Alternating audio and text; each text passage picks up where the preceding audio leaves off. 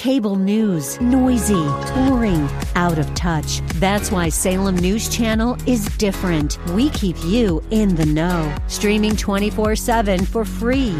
Home to the greatest collection of conservative voices like Dennis Prager, Jay Sekulow, Mike Gallagher, and more. Salem News Channel is unfiltered and unapologetic. Watch anytime, on any screen, at snc.tv and Local Now Channel 525.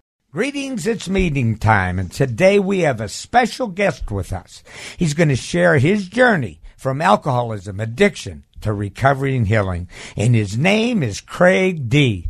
Craig and I attend the same Christian recovery meeting called Psalms of the Heart every Saturday morning. Craig loves the Lord, he loves recovery, and he also partners with us to keep Christian with Secret Addictions on air for you. Craig, welcome. Oh, thanks for having me, Terry. It's a pleasure to be here. Well, we've been talking about getting together for a good while, haven't we? We sure have. Well, I'm glad you're here. Thank you. Craig, let's just start from the beginning. Where you were, how alcoholism and addiction were destroying your life, and where you are today. Absolutely, Terry. I think my drinking started when my parents and I had moved to a nice part of town when I was 10 years of age. Before that, things were kind of moving along pretty well. But my dad was in corporate America, so he moved into a nice part of town. And with all that was all the pressures that came along with it. And fitting in was tough. You know, my dad's from Irvine, my mom's from the North Hills, and we're in a kind of a prominent neighborhood, like I said, and there's a lot of expectations placed upon me to succeed in the private school that I attended, you know, and just to wear the right clothes, say the right things at the right time, those kinds of things. And I was a little over my head. A lot of pressure. A lot of pressure. I think our current governor was my classmate, for instance, you know, so that's... Wow. Yeah, so, you know, my parents, they were hardworking people and loved me very much. They wanted the best for me. But they might have been more worldly than spiritual. You know, as we know, having come into recovery, that spirituality and God's really what it's all about. But what do we have to go through to get to that place? I'll tell you. Amen. Phew. Well, what did you have to get through? Quite a few things, if I was to be honest with you. So anyway, you know, I wanted to fit in with the kids, you know, keep up with the Joneses, which is normal as a young kid. Acceptance is important. But I was, like most people, I didn't fit in. I just didn't fit. I wanted to fit in so desperately. My parents were pressuring me to be that kid that went to the Ivy or maybe close to it, and I wanted to make them happy. So I started hanging out with the cool kids, and wouldn't you know it, the cool kids like to put it back. At the keg parties with the pretty girls and driving their dad's little sport cars they got into the high school. I wanted to be cool and popular, which is part of that childhood thing, right?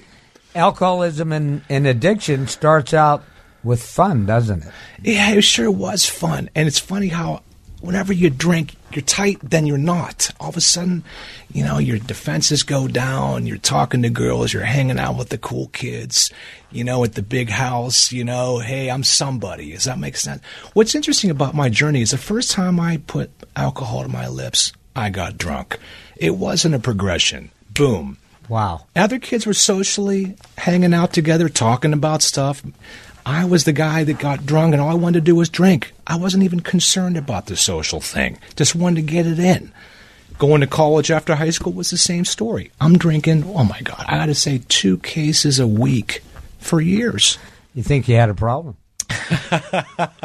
I'll tell you, it's funny how, you know, that drinking really quiets that voice inside your head that you ain't good enough. You know, alcoholism is a family illness. I love my parents to death. I would never disparage them. But I'll tell you, whenever you get that voice of negativity that's inside your head, it can become internalized. And when you drink, it goes away sometimes. Well, that's called believing the lies, right? That alcoholism and addiction speak to us. It's Yes. all one big lie, isn't it? It sure Because is. where does it take us? It takes us to the rock bottom. Did you hit a rock bottom? I sure did. It started at the keg parties, but next thing you know, after I graduated from college, I came back to Pittsburgh. And as you know from having talked to me, even heard me play at the Psalms of the Heart anniversary party, I'm a professional musician. Yes. So I'd played around the streets of Pittsburgh in various clubs where they have bars, and I was drinking alcoholically as I did in college, and in high school as well. But wouldn't you know it, the loneliness feeling, you know how loneliness is such a big part of addiction, trying to fill that void. Maybe you think a girl is going to fix it, right? So I'm at a jazz club, I meet a girl, she turns me on to hard drugs. So no longer am I just drinking. Now I'm doing the hard drugs, and that's when my life started to go even further down. right? It's one thing to have a hangover with booze, but when you're coming off the hard stuff and you're suicidal, that's a different story. So, didn't you tell me you ended up in a mental institution? Absolutely. In college, I did too, because I had a girlfriend and we broke up, and I was so depressed, blah blah blah, and I was experimenting with drugs in college, but back in Pittsburgh, I got into the hard drugs, and that's a different game altogether, because you know how that can bring you to a bottom really quick. Anyway, so what did I start doing? Well, I started getting suicidal when the drugs wore off, okay? Because I knew in my heart what I was doing was wrong, Terry. I knew it in my heart because I know the difference between right and wrong. But you couldn't stop, could you? I couldn't stop. Why? Addicted. I remember at the end of my drinking, I told myself, you know what, I'm not going to drink today. And by the afternoon, it called my name. I was powerless over not using that substance. Even if I wanted to not use, I used anyway. Isn't that something? That's called mental illness, and it's derived from alcoholism and the demonic disease of addiction, right? I absolutely agree with you. It's Satan. It's absolutely Satan, and I'll tell you, the Christian walk that I'm on today, I'm so darn grateful for that, the conviction of sin in my heart. I thought booze was my problem coming to AA when I finally made it to AA, but how did I make it to AA? I'll get to that in a moment. But basically, I'm checking myself into psych wards, right? Crazy. My parents say, you can't stay with us anymore because you're just a complete nightmare on wheels. So I go to three-quarters houses. Well, see, I'm trying to juke and jive. You know how the addict is. I get kicked out of 2 of those. Next thing you know, I'm on the drug house couch with the eviction notice on the door. This is a kid from a nice part of town, with, all the right accoutrements, right? Wouldn't you know it, a couple people took me onto their couch. I did the couch surfing thing. How about that? Is that part of the hitting the bottom? It sure is. So the couch surfing trip was something, because then I got off the hard drugs. But you know what? I still couldn't control my drinking. I go out on dates, and the girls would be like, how come you're having 10, I'm having 3? Right? I'll tell you. Long story short, the high school I attended, they ended up building this performing arts center on the campus. I met a woman, who's, supportive of music people like myself, really appreciated my performance. I ended up becoming the music teacher for her son, the piano teacher for her son. Wonderful. Yeah, and it was really interesting how whenever she had a cocktail party to introduce me to some of her friends, she had a grand piano and like a salon party, whatever you want to call it. And she noticed me put down a whole bottle of wine in no time flat by myself, okay? And she said, hey, Craig, you think you might have a problem with alcohol? But what's interesting about this, Terry, it's a powerlessness. I knew I was an alcoholic, but I kept drinking anyway. I said, oh, yes, I know I'm an alcoholic. In fact, when I leave here, I'm going to go hang out with my buddy and probably get into some harder liquor. I have no idea where I'm going to end up. I knew it. We don't care where we end up, do we? Isn't that something? Am I right? That's absolutely right. And there's people out there right now that are going through the same emotions that you did, that they're hitting rock bottom. They can't quit. Some of them don't want to quit because they are enslaved to this bondage, this demonic disease of addiction. Mm-hmm. So why don't you tell us how you went from laying on that couch to getting into the rooms of recovery and where you're at right now? Absolutely. Well, there was a time during all of this desperation when I went into the church in the neighborhood where I grew up and cried out to God for help. So desperate. The first time I had darkened the doors of a church in the longest time. Maybe ever. I mean, ever since, when you were a kid going to church school. And I just cried out from the depths of my being, God, please help me. Because I knew I was done. And I knew God was my only way out. And he must have heard my prayer. Because a woman at that performing arts center, she 12-stepped me. And she introduced me to recovery. Isn't that wonderful? And God works through people, doesn't he? And that's what he did. And it just turns out that the woman who really respected my piano performance ended up having me teach her son and saw I was an alcoholic drinker and introduced me to recovery. Amen. And she was so supportive of my music. Next thing you know, I'm in Manhattan, New York, getting a master's degree at a fancy music college, if you can believe it. And my life really took a big turn for the better once I got off all that stuff. How long have you been clean and sober, so to speak? This time, 2 years. During COVID, the enemy did come after me because the woman I had been dating was an opera singer. And she, didn't want to hug anybody for nothing because as a singer, if you get COVID, you could be done. You're done. And the ego of the drunk like me. You know, I needed a hug, so to speak.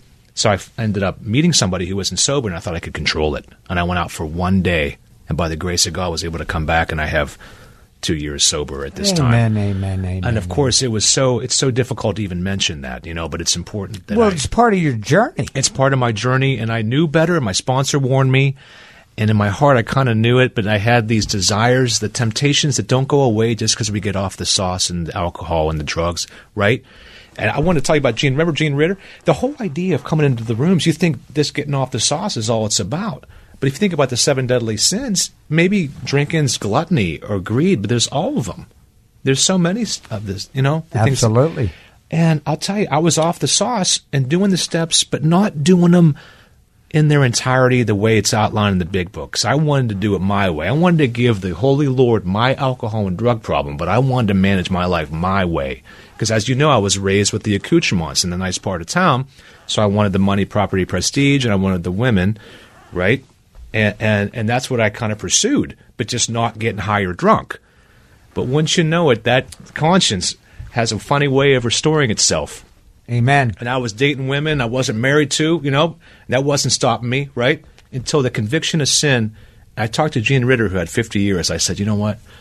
I don't feel good about what I'm doing. He said, let me boil it down for you, Craig. It's called sin. I was like, what are you talking about?